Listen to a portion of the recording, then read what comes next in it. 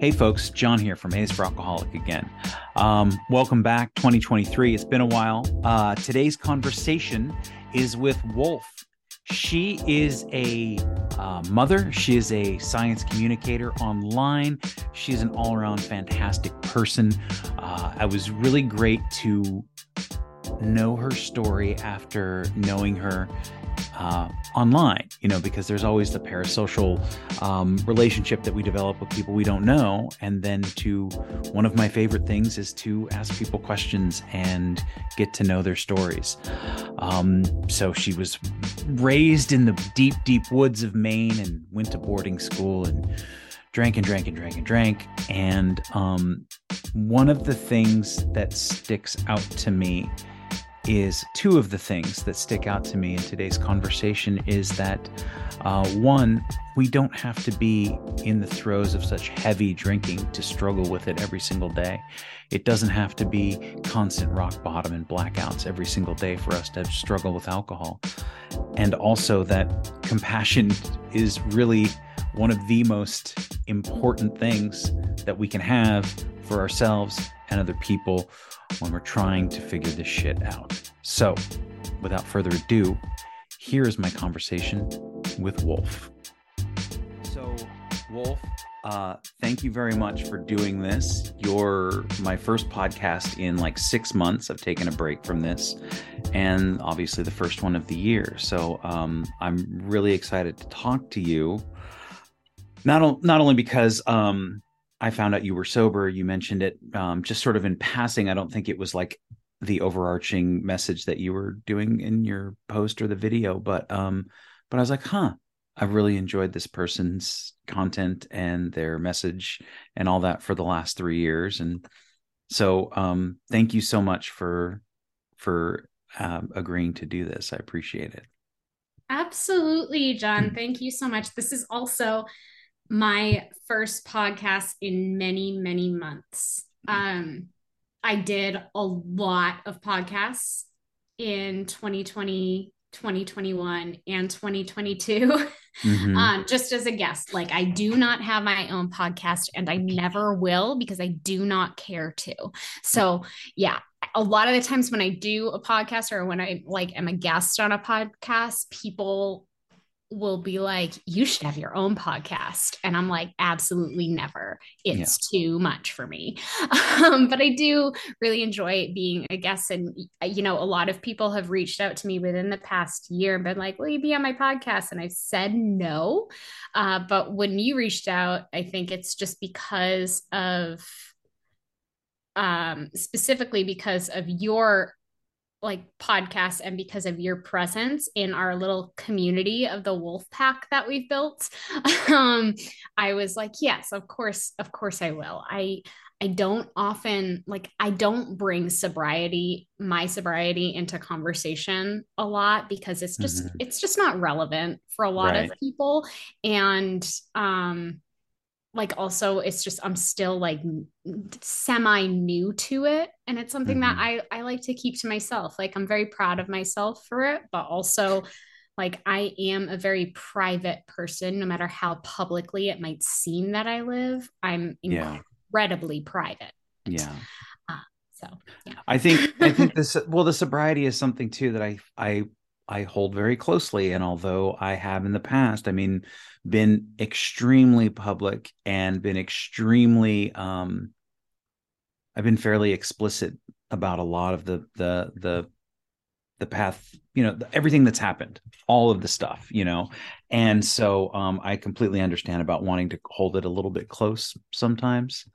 And so when I found you on Instagram, it was during the height of the pandemic, and there was extraordinarily divisive conversations and actions and everything around vaccination. And I found your the message you were saying to be very helpful in trying to get to understand people that maybe we didn't agree with, or finding the right information, because even I was skeptical at first, and I was like, well, great, John, that's a great place to look at the information at hand. And then I was like, oh, it all makes sense.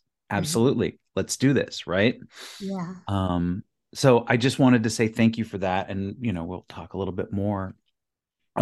It's just really important. And that there is this, I just think you found this middle ground that was really helpful to a lot Oh, of people. yeah. To be honest, like all of that work was completely unintentional to start out. Um, I just kind of like stumbled into that arena, Mhm. really having no clue what it would entail for a lot of people, myself included. But it's been very meaningful to me to be able to be part of sort of the discussion and helping people communicate science to vaccine hesitant or anti-vax communities, specifically within the white wellness community. I know that it's helped a lot within the evangelical community as well. And I'm a highly political person, and I always have been. And I think bringing all of my social justice background and understanding into it was sort of like it was very invigorating for a lot of people, but it was incredibly draining for me. It's been just like sort of a really wild, like fast progression and then super fast drop. And so hearing you say that, it's first of all very kind, and secondly, yeah, I'm still kind of in shock from all of it. So it's this weird like sort of whiplash that I've been dealing with for the past almost year now.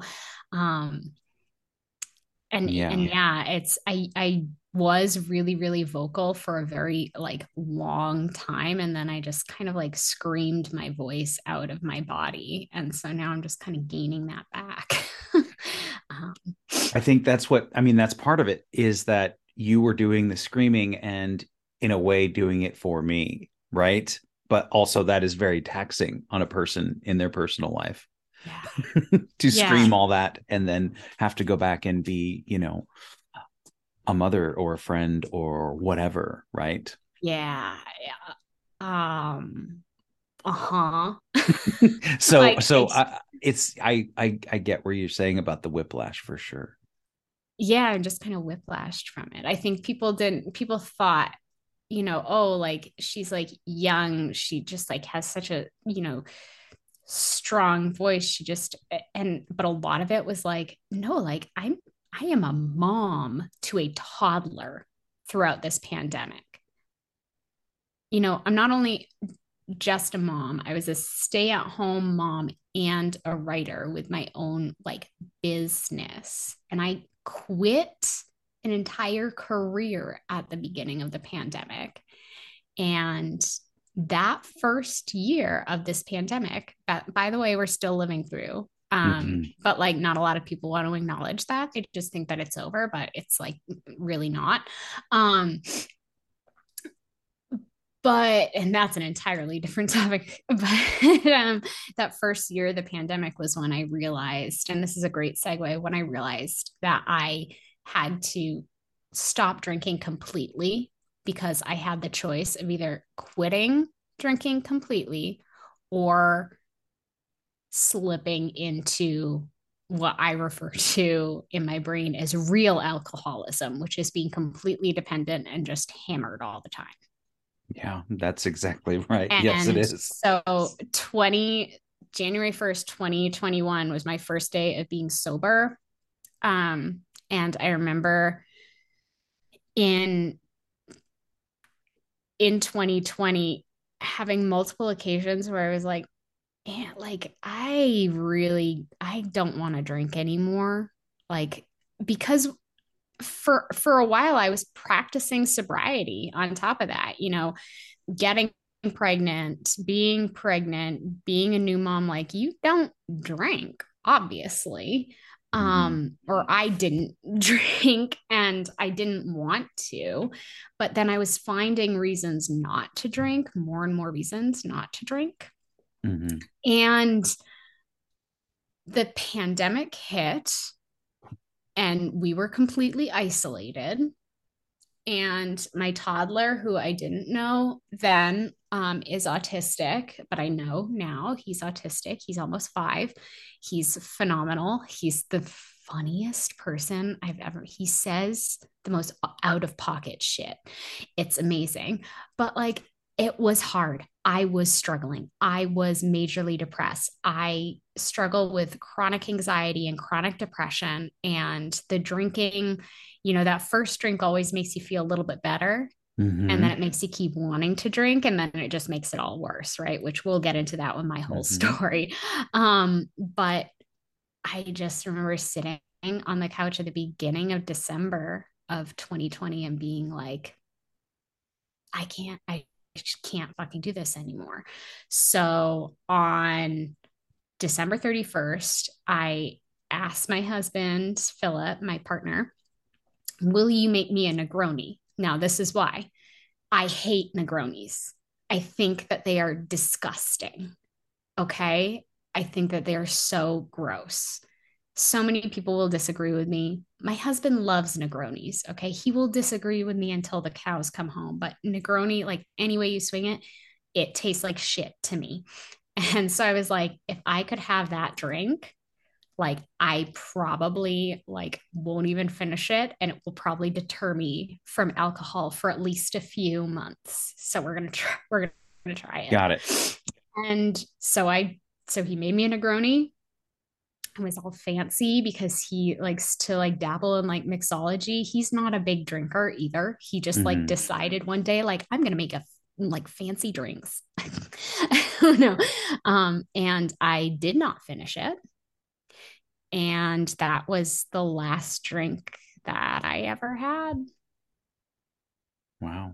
Well, I mean, And I love that you knew yourself well enough to go like, this will be the one that will turn me off, or at least give me that boost to kind of, and again, you're not thinking forever. You're thinking this will just help for a few months, right? That's the initial right. thought. And for me, I was like, this is closure. Mm-hmm. This is closure to a whole book. And like, what is the taste that alcohol like leaves? What is the metaphorical taste that alcohol leaves in my metaphorical mouth? It's like, I want it to be a Negroni. The you last know, memory, right? The my last last memory is, God, this is shit for me, right. because it is. And because a lot of people are like, oh, I, found myself heavily drinking and heavily drinking. That was not the case for me, for the majority of my adulthood. Now, my college, the beginning of my college years and the end of my high school years, that's a different story. My entire childhood, that's a different story of like what I witnessed growing up in terms of like drinking alcohol, all of the adults around me. But like this part of my life, my mid 20s to my mid 30s, I've not been at all dependent on alcohol. I've like really, there are very few occasions between the age of like 25 and 33 now, obviously, where I was drunk, where I could drink, but there was this knowing in me because of like the immense amount of drinking that I did in my early 20s and late teens, mid to late teens, actually, Mm-hmm. I should say. And that dependency, like people think that alcoholism is, oh, you're a drunk adult because you've had like a terrible life. No, I was adultified as a very small child, and that led me to become a manic pixie dream girl, which is like, I don't, Mm-hmm. have you heard that term? Yes. Like, I Mm-hmm. was that. Like, like, I'm pretty sure I was the poster child of that manic pixie dream girl in my late teens and early 20s. And yeah, it's just that and so I think that people think, oh, like I didn't know that Wolf was an alcoholic. And it's like, yeah, you wouldn't have known that because for as long as many people have known me in my adult life, like very few people have ever seen me drink because I was always finding a reason not to drink because I knew that I struggled. So so let's go all the way back. Let's go And back. the question that I always like to ask is what is your first memory of alcohol? Whether and oftentimes, just as a child, maybe not as drinking it, but how was it introduced to you in your life by those people around you, maybe? So I have a really wacky childhood. A lot of people will say, like, oh, I grew up in the woods and I'm not a gatekeeper, but I'm going to be the first to say, no, the fuck you didn't. I grew up in the backwoods of Maine in an unorganized territory, 20 miles away from the nearest town up a dirt logging road that took you 2 hours to get up in a four-wheel drive vehicle. And it was a one-lane logging road. So, like, we had Canadian loggers and truckers on that road driving 80 miles per hour when 40 miles was considered like on that road, like so fast, right? Um, we were 60 miles away from the nearest hospital, which took approximately 4 hours to get to. That was the hospital where I was born. The only times I ever went to the hospital or like really to a doctor at all was when my siblings were born. I have three younger Mm-hmm. siblings. My parents owned a sporting camp. So it was a fishing camp. It had previously been both a fishing and hunting camp that was built in the early 1900s. And we lived in an area that's known as the Wilderness Watershed Trust, which means that nothing else other than like a few select established buildings could be built on that land. You also couldn't have on the lake, it was a lake, but we called it a pond because Maine, Mm-hmm. northern Maine, almost Canada. You couldn't have like more than I think it was like an 8 power, like 8 horsepower engine or whatever. So just a tiny little motorboat, right? So that was how we lived. We had guests, most of them middle aged men escaping their like home life, Mm-hmm. coming up to fish with the boys and be very drunk. I would deal poker games. I was a fishing guide. I was my parents' like only employee. A lot of responsibility. Mm-hmm. I'm 5.5 years younger than my brother who passed away. And that's the closest age range that we have in our family. My sister, who's 23, she lives with us now. And my other sister is 20, and I'm 33. So that's a big age range. My first memory of alcohol was one of our guests, who I don't know his real name, but I called him Uncle Sudsy, holding me and accidentally pouring beer down my back when I was probably around two or three. And Wow. just like the smell of like stale beer. Mm-hmm. And like I never felt safe as a child because a lot of the adults that I was around were drunk or smoking. I can't stand the scent of cigarette smoke. Like can't handle it. Like absolutely makes me want to gag. Mm-hmm. Just even thinking about it, I'm like, you know, and it's just that's a very telling environment to grow up in. My father was an alcoholic, super abusive, verbally, mentally, emotionally, and eventually physically. And I was the one who bore the brunt of the physical abuse. Um, so yeah, that's my first memory, and that's like sort of how my childhood was shaped. In order to go to school, Um, we first of all, we couldn't live where we were in the winter because our roads were too long and treacherous to be plowed. So if we had wanted to live up at the sporting camp, up at the lodge, we would have had to use our snowmobile and everything to like get food, and it would have been too cold, and raising kids and everything, like I think my mom like put her foot down and was like, no, like my children will attend school at least. Mm-hmm. And so we went to school in the wintertime in New Hampshire.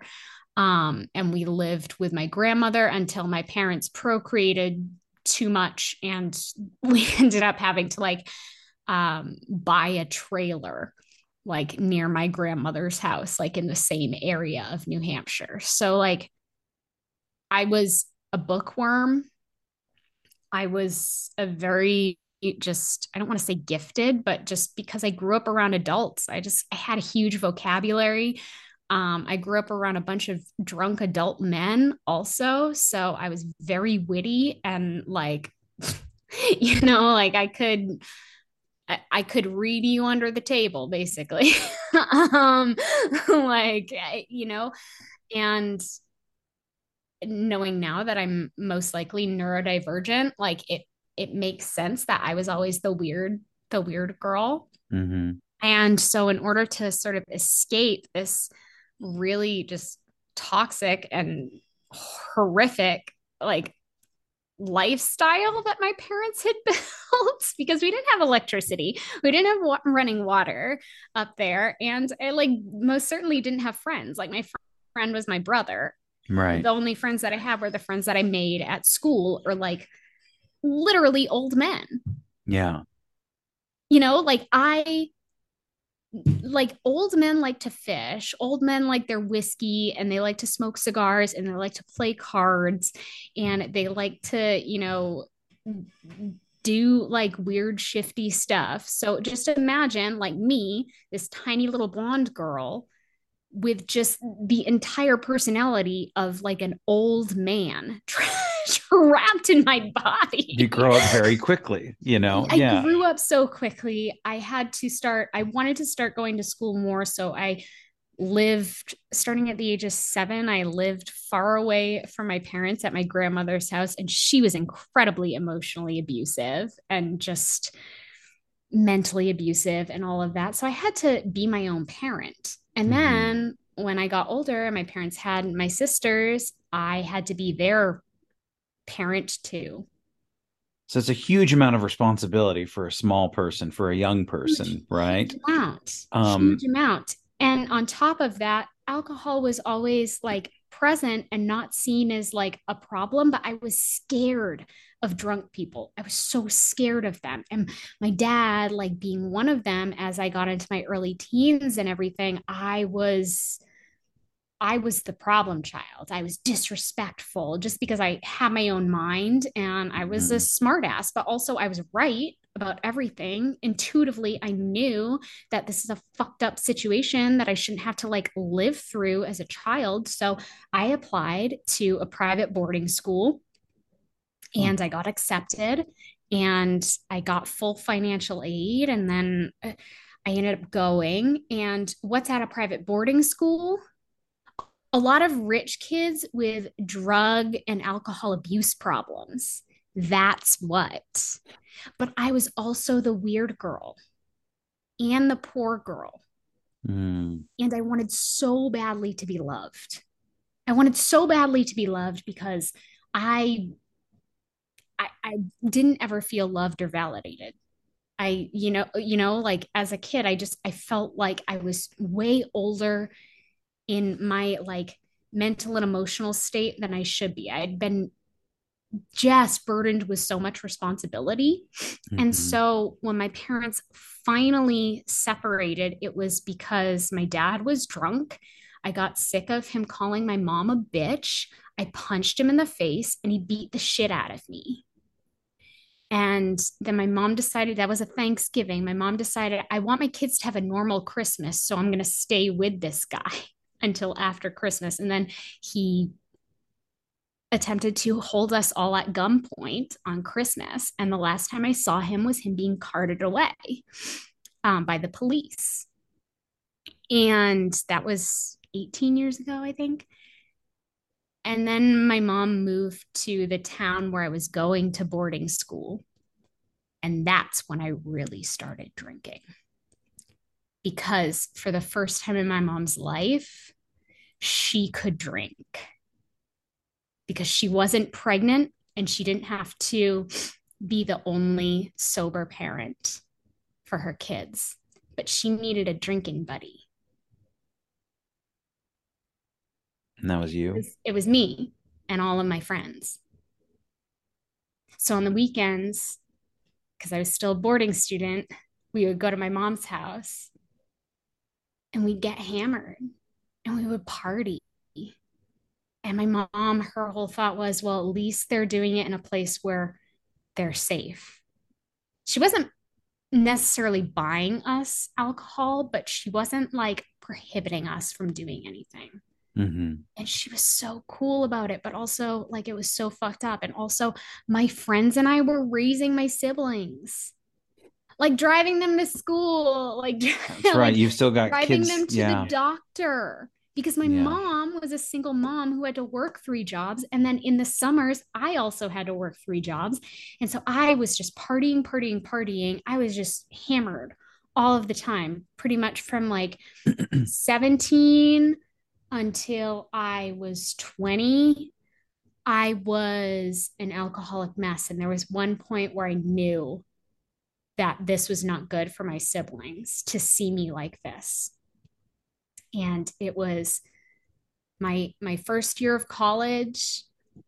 I really went off the deep end. I didn't have any money. I'd run out of meal points. All I had was a bunch of Jack Daniels and one of those giant Costco bags of Skittles. Mm-hmm. And that's what I lived off of for a month.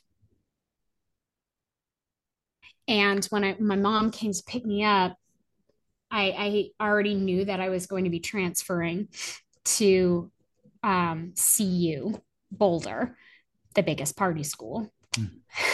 I already knew that I was going to be doing that. My aunt and my uncle lived out here, and I had decided I knew that I needed to like not be present for my siblings. I knew that I was going through something.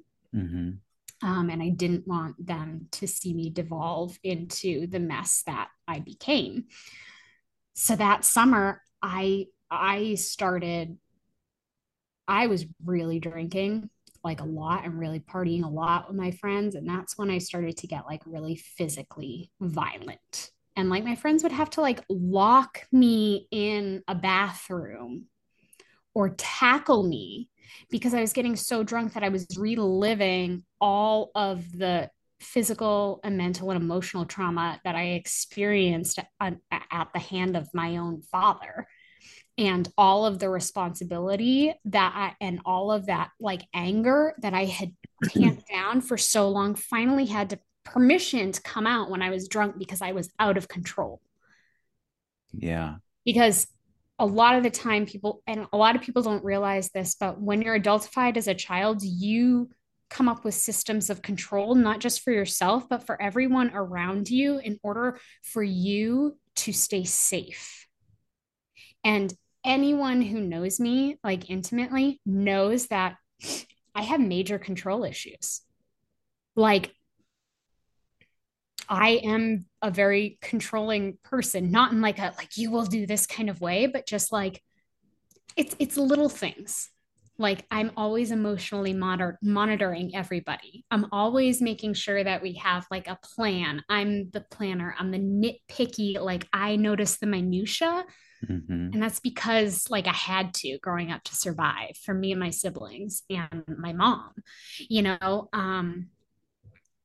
I know exactly what you're talking about, and I do but I do very but when similar you things. but when you're drunk, like blackout drunk, you're not there, you're out of control, and it feels so good. It feels like the best until you wake up in the morning and you have a blinding hangover and you're puking everywhere, and um people are telling you stories, but when you're young, like I was, it's funny.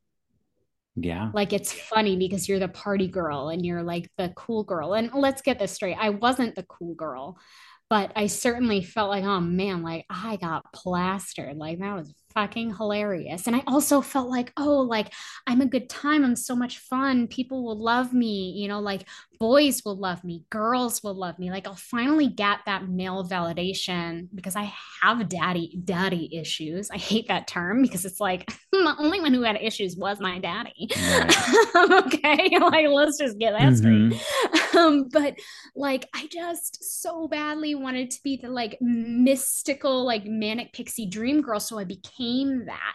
And the more that I like got into my early college years, the more I was like making myself into a caricature of myself through my partying habits. And like then it felt like I could escape. And the funny thing is everyone's like, oh, like, so you were pretending. Yes, but also I was getting a degree for being a professional pretender. I have a BFA in theater performance, everybody. And if you have ever been to a theater kid party, you know that that is some fucked up shit that we do there. Okay. I There was is, in technical theater. I did a couple of one of acts, course but you were. Of but I course you could, were. So yes, you know, baby. I've been to those parties. Yes. We got wild, don't Yes. we? Yes. Yes. Very much so. I mean, yeah. So this is, so you have found a way to not only ex like when you were talking about reliving the trauma from your father and the abuse and stuff like that, because you could now cut loose and you were recreating it, I think was the word you used. And I used to do something similar. I'd get drunk and I'd get into arguments with, my girlfriend at the time, and I would hit myself. Like I would take my fist and I would punch myself in the head.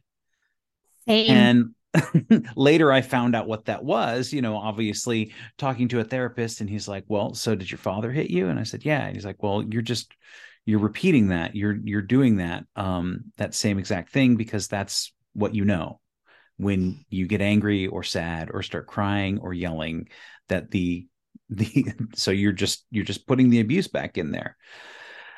That wasn't enough, obviously, to stop me from drinking. There was still plenty to do, but you do that, so on and so forth, and you're blacking out. And so this is college. But you said Skittles, Jack Daniels, you have this moment of like this epiphany that your younger siblings don't need to see this. Yeah. It's something. What was the moment or the evening or the day that changed that? Um, I was incredibly hammered, but doing my homework. And my little brother, who didn't have a cell phone at the time, called me on my mom's house phone and was just crying. And this was the first time that he had ever called me like that. And he was like, they're all ganging up on me. They're saying that I'm like dad. And my brother was young. Like, let's see, how old was I? I was 18. And so my brother was -5. And my brother was 13, 12, 13. Mm-hmm. And I just remember being like, you're not, buddy. You're not at all. You're not like dad at all. And thinking in my head, if anyone's like dad, it's me. Um, and thinking about why, the amount of times that I tried to get my mom to leave my dad, and then I'm just turning into my dad and realizing like I have to be away from them Mm-hmm. because I can't perpetuate this cycle over and over again. Um, you know, that's a really hard thing. I just I started looking for options And I went out to visit my aunt and uncle in Colorado, here in Colorado, where I live now. And I toured CU Boulder, the University of Colorado at Boulder. And I remember sitting in front of the theater building and looking at the mountains and looking at the like really cool campus with all the flagstone and being like, yeah, this is where I belong. Like I feel like I can figure my shit out here. And in a few ways I did. Through trial and error. Mm-hmm. I figured my party girl tendencies out. And also I was sort of forced to because my second year at CU, I was diagnosed with cancer, with ovarian cancer. And I had to stop partying, stop drinking. Yeah. You know? That'll do it. That'll do it. That'll do it. I stopped partying, stopped drinking, but the kicker is that I my first like actual like boyfriend committed relationship. It's so funny that I say this because my first actual committed relationship was with my friend who turned into my girlfriend, Christy, and we did the typical like U-Haul lesbian thing. We moved in with each other and then 2 weeks later broke up. Because that's what women who love women do. Mm-hmm. So then we were just roommates and like friends. And then I got into this relationship with this guy who turned into be exactly like my father. And Yeah. it ended in a restraining order. He had been drunk. He tried to strangle me. But I was so victimized that I was still like trying to desperately maintain whatever relationship I could with him, even though like he had gone through all of my chemo with me and everything like that. So my senior year, I was clean. I at the actually no, I wasn't clean. I shouldn't say that. I was a wino. I was drinking a lot of wine. I wasn't violently drunk or partying or anything Mm-hmm. like that or like go like but I was still like going to parties, drinking a lot of wine, drinking a lot of beer, but not drinking hard liquor. Not drinking hard liquor. So I guess I was clean from that sort of.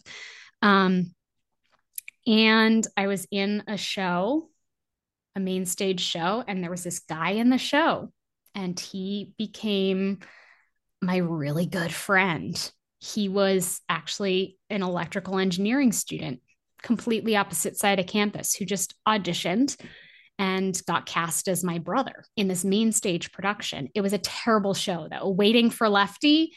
I don't know if you know of this I do show. not. Yo, like it was it maybe it's a good show if it's done by the right people, but this director that did it, she's a wackadoodle zoo kind of person, and so it was not the best Mm-hmm. show. And so the opening night, he had invited people to come. This guy, Kevin, my friend, and he invited the guy who is now my husband. And from the second that I met Philip, I knew that I had found my person. And that's when the heavy drinking, the violence, the blackouts, all of that stopped. I was still drinking, Right. but it wasn't binge drinking. It wasn't party girl drinking. Um, because for the first time in my life, I felt seen and I felt loved, and I was seen and I was loved, and I have been since. And ever since I met Philip, I've been trying to find ways to not drink because I found the relief that I was looking for. And I knew drinking was not it. And I didn't want to lose the good thing that I had, which was this wonderful person in my life, my forever person. Yeah. So when people say love at first sight, like, and they make fun of it, because I used to be that person, but no, it's, for me, it's a real thing. Yeah. I agree. It you don't think about it, and you do like to make fun of it because you don't have it. And then you find it and you're like, "Oh, well, of course.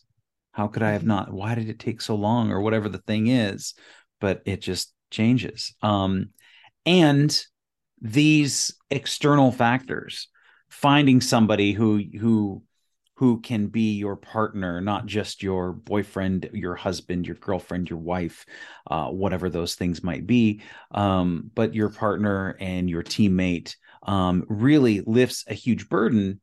And I think that a lot of times it will alleviate, say, whether or not you're an alcoholic or a problem drinker or heavy drinker. You're like, oh, now I have help.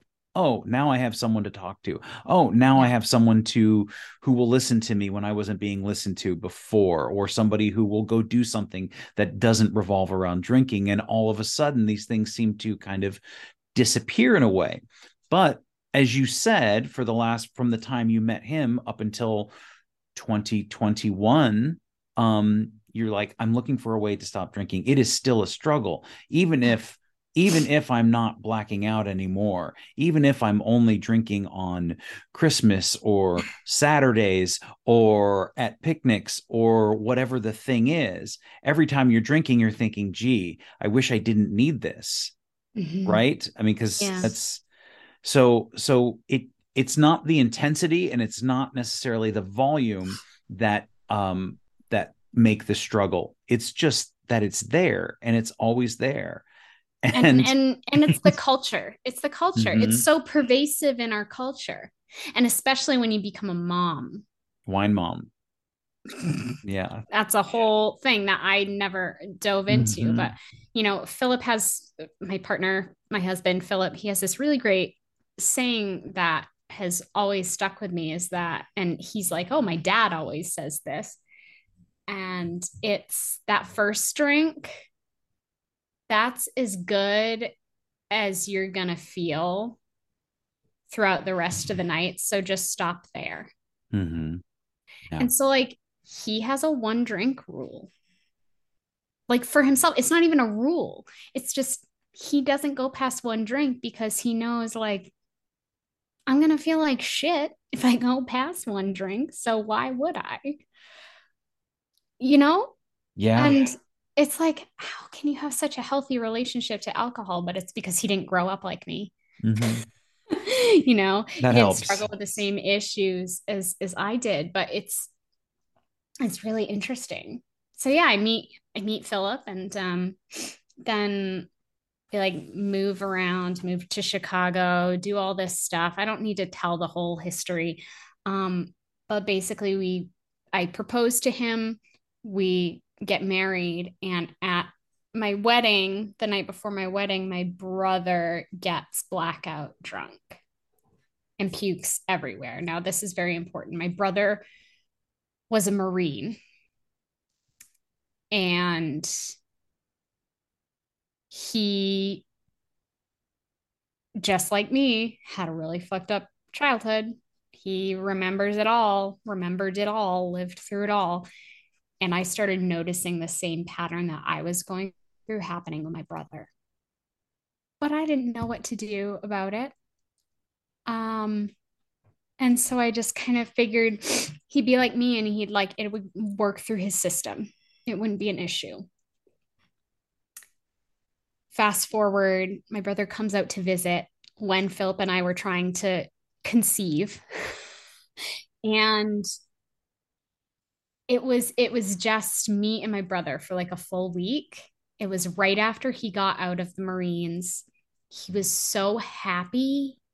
He was about to start um, diesel mechanic school, and auto mechanic school, and he was just so like, there's a different part of him. And so we were having beers and everything every night, but we weren't getting like hammered or wasted. We were just having like really good bonding time. Hmm. And then Phil, we went on a camping trip with Philip's sibling, my sister-in-law, and her now husband, and Tucker. And that's actually, this might be TMI for some people, but that's actually when we ended up conceiving is on that camping trip. Mm-hmm. And it's because I was ovulating and I was like, I really want a baby. And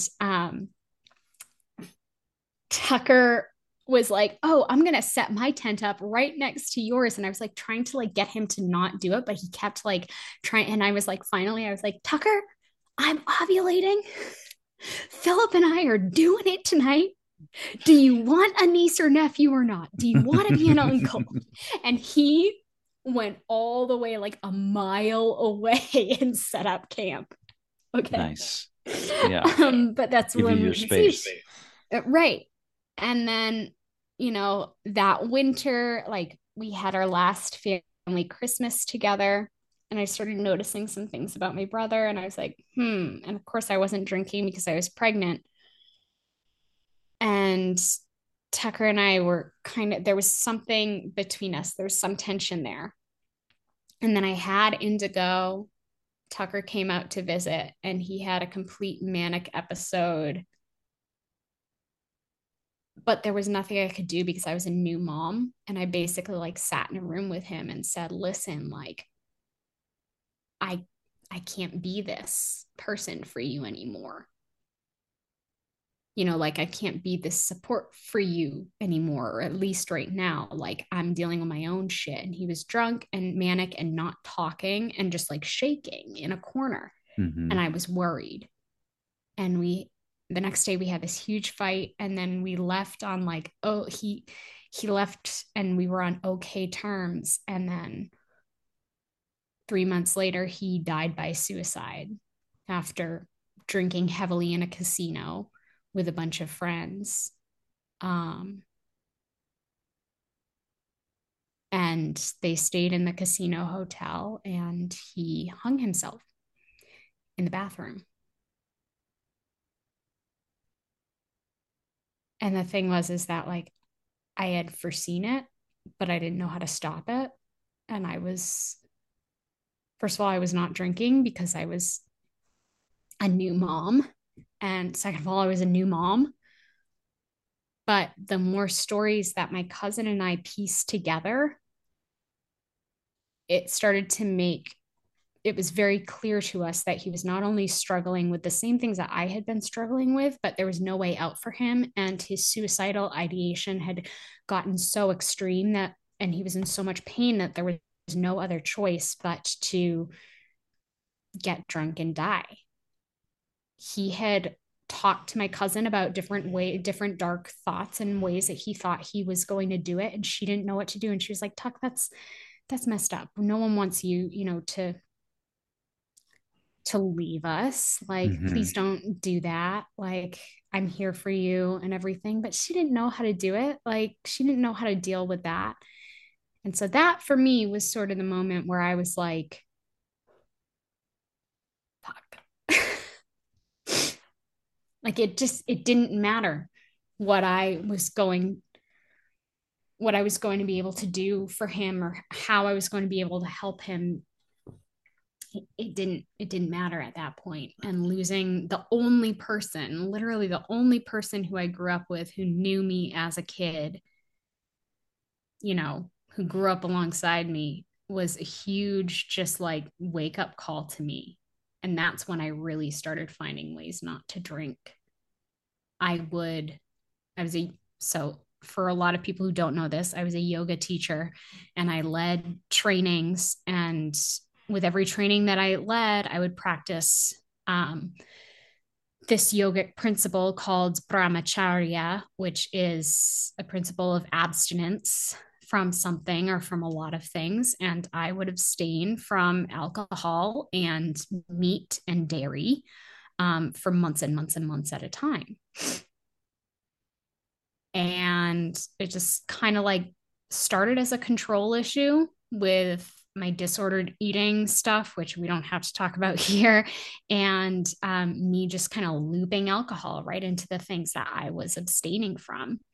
So I never was in AA. I was never in any sort of sobriety program whatsoever. Everyone around me still drinks. I just don't.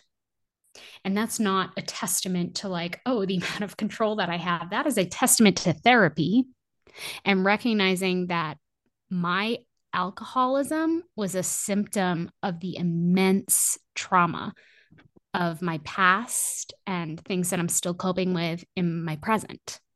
Mm-hmm. Yeah.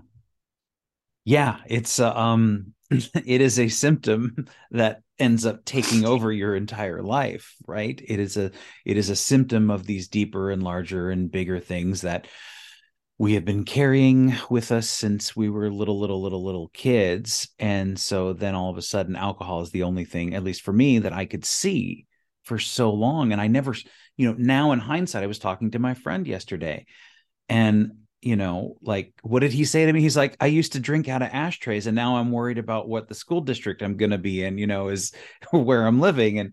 But I just never saw it as a problem, let alone there might be a solution. It was just wake up, be hungover, go to work or find a drink or deal with the hangover and do it all again. That was the only problem, was like, oh man, I need to drink some more. I got to figure out how to deal with the hangover. Yeah. It was never get Get rid of rid the of the dog. hangover, avoid it, or stop drinking was never the solution. It And was, so, yeah. And when you're like that deep in it, this is just a funny little anecdote is yeah. this one time I had gone like on a trip to my friend's like bougie cabin or whatever Mhm. cabin. It was a freaking mansion. And I had gotten plastered so much so that I had started beating myself up. My best friend had to tackle me. They locked me in a bathroom. I ended up wrapping myself in the shower curtain and smacking my eye on God knows what. I woke up the next morning with a black eye, completely fucking like hungover, still a little bit drunk, like pukelicious. And I went to the fridge and I cracked open a Bud Heavy and I downed it in front of everybody and said, I gotta get back to the town where my mom lived. I gotta go to work. Mhm.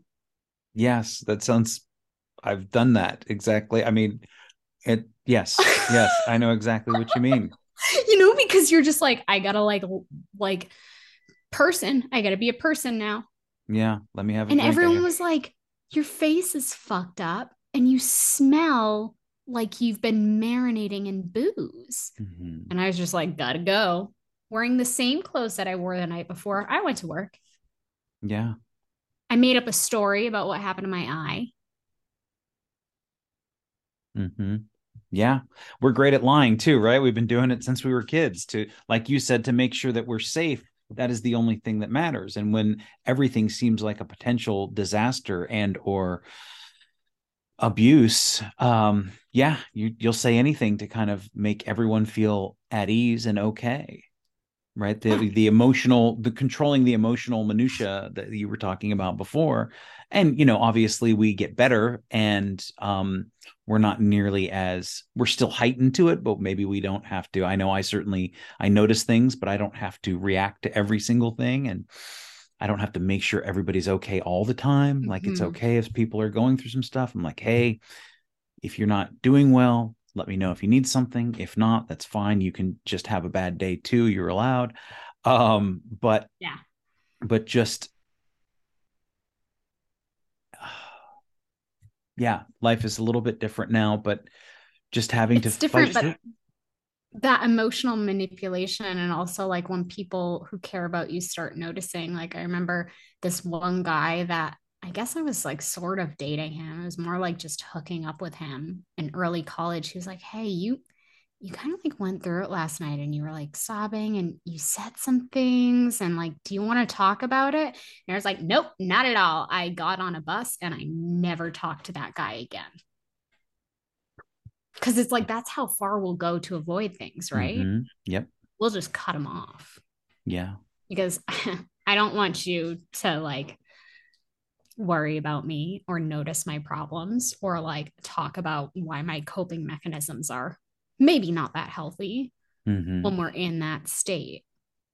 Whereas now I'm like, that's not a healthy coping mechanism. And like all about teaching my kid like healthy ways to cope with his stress, to cope with his anxiety and his worries, helping my sister, helping my husband, helping everyone around me, just like, let's talk about it, like before that was not me at all. I'm a completely different human being.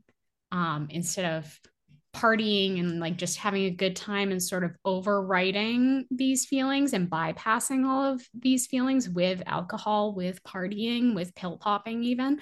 Um, you're the look on your face, pill pop. Like, Yes, no, well, that was actually, I started on my dad's pain meds before I ever started drinking oh, pain at meds, like I feel. 14 or whatever, swiping muscle relaxers. So yeah. Oh, you did that. That's hardcore. And that was that was before I really started drinking. That was because it was easy, it didn't stink. You pop a pill at school, you're high as a kite for like an hour, two maybe. It was That fantastic. warm, tingly feeling. Yes, right after geometry going into driver's ed, it was no big deal. I wasn't gonna, I wasn't, I was, it was a class I thought I could just throw away. I didn't need to pay attention at driver's ed. I'll figure that out. So I was just a sloppy mess for an hour on a muscle relaxer at 14 years old. So yes, pill popping. I'm aware of that one too.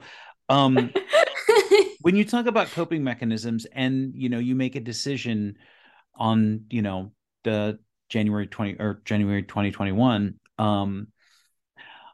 what's interesting to me is I need a program, right? My life was chaos and I didn't have much of anything. And the one that I found and the one that worked is the 12 step that I practice Oh, constantly yeah. every day. And so when you talk about coping mechanisms and what is the change and what do you do daily, weekly, whatever from January 2021 that you didn't do before that helps you in those moments? Do you still have those moments where you're like, gosh, I'd really like a drink. I'm feeling miserable. A drink would really help me right now. And knowing that. John, the night before you messaged me, Mm-hmm. a thought popped into my head. I've been sober for 2 years now. I bet I could go back to just like having one or two glasses of wine Mm-hmm. because I had one of those non-alcoholic wines. My Mm-hmm. sister-in-law brought them over because she's like, they were doing like no drink, whatever, like they weren't drinking or Mm-hmm. whatever. Um, And I was like, oh, I'll try some of this. Like it's non-alcoholic. And I was like, oh, I miss the taste of rosé. Wow. Yeah. And so you quite literally that thought went through my head and I pondered it and I was like, I'll come back to that. And then I got your message the next morning and I was like, this is a fucking sign. Really, my biggest reason is my kid. Yeah. When Yeah. you have a young child and when you like I have lived through every second of this kid's life. First of all, because like we didn't have another choice because of COVID lockdowns and all of that. But second of all, because I'm pretty sure he's going to be my only kid. And I'm happy with that. Okay. Like Mm-hmm. being the oldest child of four kids, like I've yeah, I'm really happy with just having one. Right. Yeah. Okay. But also my kid's autistic. And that comes with a whole different like there's there's a whole different like guidebook and set of like parenting like steps and everything. And I got to be present for him. He's the reason why I survived my brother's death, my brother's suicide. Like he's the reason why I am still here. And as cheesy as that sounds, and I know and I'm crying now. I know so many moms are like, oh, my kids are my everything. Like nothing compared for me, there was nothing keeping me on earth except for him. There was like, if I didn't have a baby, if I wasn't a new mom, if I didn't have my kid, um my my mom's friend Christy, she was like, yeah, if you didn't have this baby, you'd be up having breakfast with Tucker right now, in heaven. And I Mm-hmm. I was like, absolutely, absolutely. There was nothing binding me to this earth before I had my kid. I loved my husband. I loved people. I loved my siblings. The one person who like I could cling to was my brother because he was the only one who knew me. And then he left and I had a baby. It wasn't just a huge responsibility, but it was like, I gotta raise you. And if I can raise you in a way where you feel seen and loved and heard, and you don't have to live through the shit that I lived through, the shit that Tucker lived through, then that's making my brother's life beautiful. That's making like his passing like beautiful or meaningful, like that's somehow gonna give him meaning in the beyond. Um, so that's why I was Yeah. just like, I can either drink and keep drinking and become one of those wino mommies I because don't want this that. pandemic is killing me and like being like at home alone with your kid, feeling isolated, cut off, being immunocompromised, like dealing with all of the anti-vax bullshit in the world, dealing with all the political bullshit. Look at the dystopia that we're living in right now. Like I was like, you're either going to have to be awake from it and like not love every second of it, or you're going to have to be hammered and drunk. And I was like, I will not be hammered and drunk because I have a kid to raise. And so every day I'm like, you know what? I'm not hungover today. Every weekend I'm like, you know what? I'm not hungover today. Yeah. And even though I'm just sitting on my couch, rotting in my pajamas and watching the Avengers for like the 5,000th time because that's his special interest, like I'm still present and I'm here with my kid. Yes. And Yes. and I think a lot of people like have that, but then a lot of people they need like a program. But I also like I'm really weary of like programs and things now because of all that I've been through in the white wellness world and how culty that can be. And I just am very wary of groups of people coming together for like one one common special interest because I recognize Mm-hmm. how that can quickly diverge into a weird cult scenario and I will never be part of that again. 100%. And I didn't mean to imply at all. No, Mine no, was no, just that no. I needed that in that No, moment you that it came needed to it me. because a lot of people need that structure. And for me, something that I talked to my therapist about is that I didn't need that structure because I'm such a control freak. Yeah. Like, Yeah. I can't let go of shit. Yeah. Like, I will, like, when I decide something, I'm very stubborn about it. And I will set like controlling standards for myself. And so I didn't need that. Yeah, because of the need to feel safe and my control issues and everything like that. It's just, yeah. Yeah. And I think, when I found you, and I don't know how the algorithm sent you my way or whatever.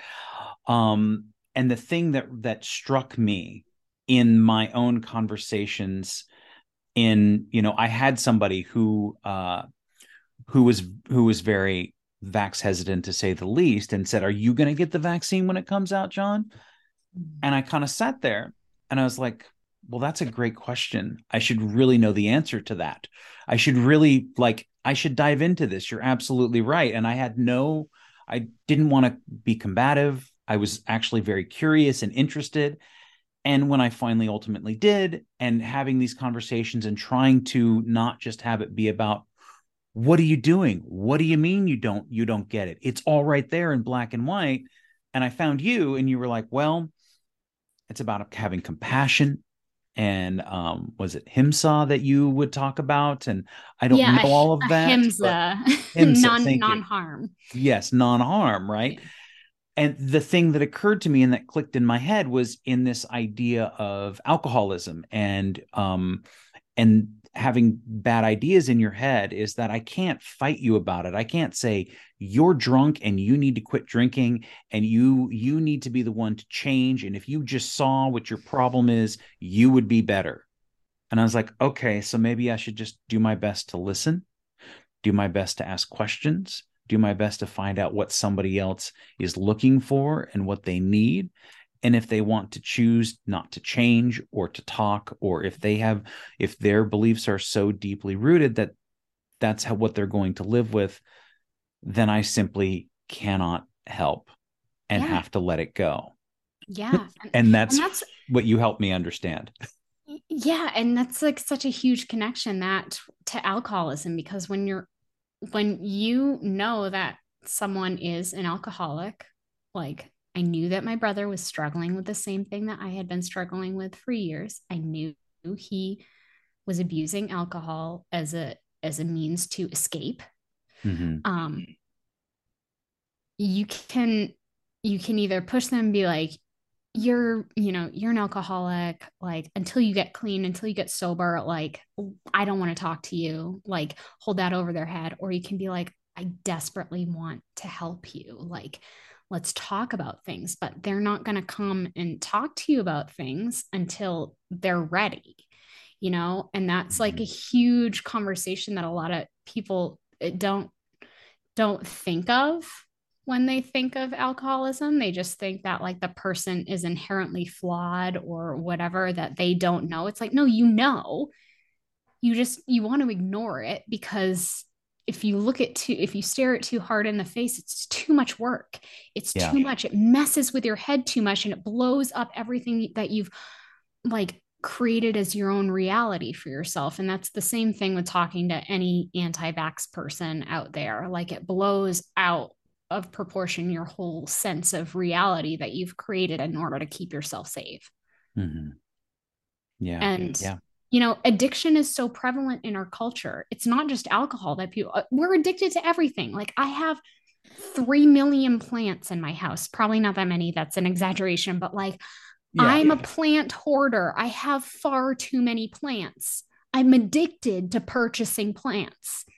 I'm addicted to knitting people's sweaters as a way to not like handle my emotions and to like not even really have to wrap my head around my brain fog from long COVID.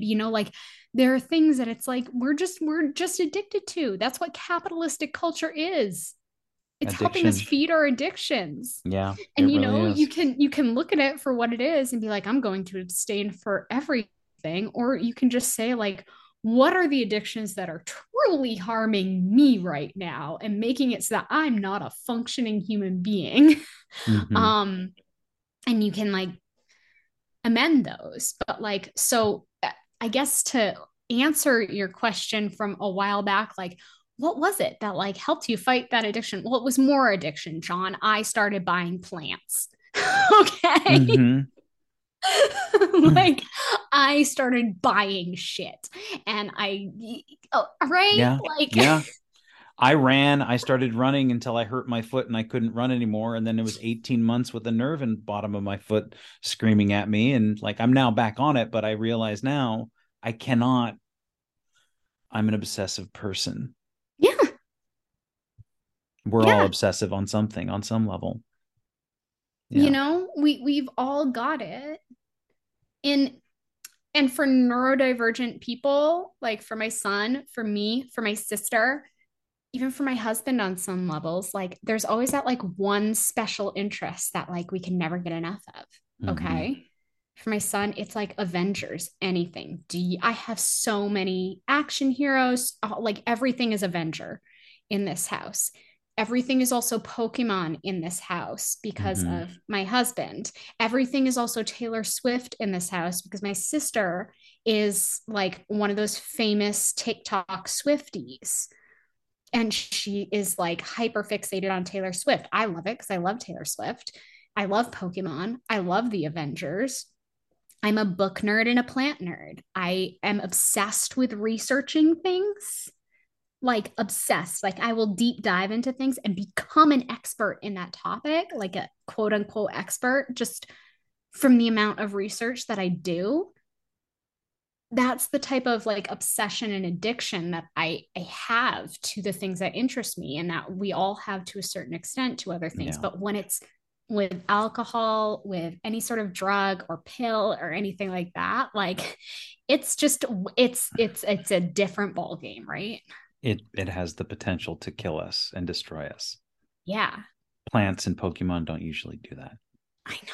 Unless you have so much stuff that you just end up drowning in it, Right.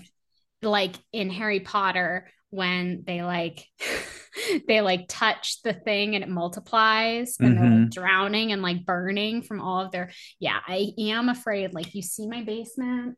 I only see a couple, but Yeah, you only see a few things because most of it is like toddler eye level. right.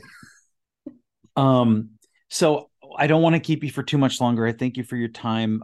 But so advice on sobriety, on recovery, on simply being able to quit drinking, to quit struggling. Like what advice might you give to somebody who says, "Hey, I don't know if this is even my problem, or maybe I should quit, or how would I even start?" Give me a minute. Um, I take this very seriously. You may or may not know, but I was an advice columnist for a couple of I years. I didn't know that. Yeah. So I take giving advice very Well, serious. yeah, and it doesn't need to be like Yeah. grandiose, or it can be simple. I'm always curious, like if someone says, "Hey, Wolf, I'm thinking about quitting drinking, but I'm not really sure how to go about it." My advice is this: no one other than you is going to know if your addiction is ruling over your life. No one other than you is going to know whether alcohol is a huge problem for you because they aren't you. They aren't living in your brain, they aren't living in your body. They don't have access to all of your past traumas that your somatic and your nervous system hold. They don't have the same like chemical shit going on inside of them as you. The only way that you're going to be able to do it, to get sober, to overcome addiction, whatever that addiction may be, is to know yourself and be really, really honest with yourself and either seek help externally, through a 12-step program, or find your reason to not do it. I didn't seek help externally because I have issues with asking other people for help. Okay. Mm-hmm. I'm a do it yourself kind of gal, right? I'm the person that's like, I'm not going to hire somebody to build a fence. I'll just do it. Fun fact, I'm in the middle of doing that right now. I don't recommend. No. Okay. But like, that's my journey. That's me. I didn't seek help. I found my reason. I found multiple reasons. And I found a Mm-hmm. new addiction, which is buying plants. That's an acceptable one for That's sure. acceptable. Yes. It's not harming anybody. No, Air quality in my home is I fantastic. bet. So if you find your reason, you stick to your reason, and you got to openly communicate that reason. You got to openly communicate to people, I'm sober. And it's none of their business, really. But like, if they want to be in your life, they got to Mm-hmm. know. It can't be this like hush hush, like secret. And I know that that's really hard. I know that it's really hard. Anyone who's struggling out there, if you're listening to me, you say, how do I like not drink socially? If you have social anxiety like me, it feels impossible. I would say get some sugar. Get a sugar addiction. um just trade one for the other, okay? It's a whether good it's start for sure. whether it's Reese's or fruit Mm-hmm. snacks or whatever. I'm on um frozen grapes right now, which is a little bit healthier, but it's good. They're really good. Look at you, good for you. I'm working on it. I'm a pastry girl Yes. through and through, baby. Just okay. But like, and I know that that might seem like, oh wow, that's like not wise at all. But honestly, it's hard. It's hard. Every day is hard. And like I just said to John, like the night before he contacted me, I was like, maybe I could go back to drinking. You know, you're gonna have that pop up. Um, but like it's sort of like before sending the email, wait a day. Mm-hmm. Yeah. Before like acting on that trigger, like that knee jerk response, wait a day. Wait a day and reach out to somebody. Even if that person drinks, be like, hey, Mm-hmm. I'm having an issue. Because you're not going to get through it alone. You're not going to get through it without a reason or without some sort of accountability program. You're just not, right? Yeah. We all need some sort of community, some sort of reason, some sort of like higher power involved. Yes. So find it. I think that's Like perfect. really dig Yes. deep into yourself. Yeah. Yeah. You got to find your reason and ask for help, whatever that means to you. And that's different for everyone.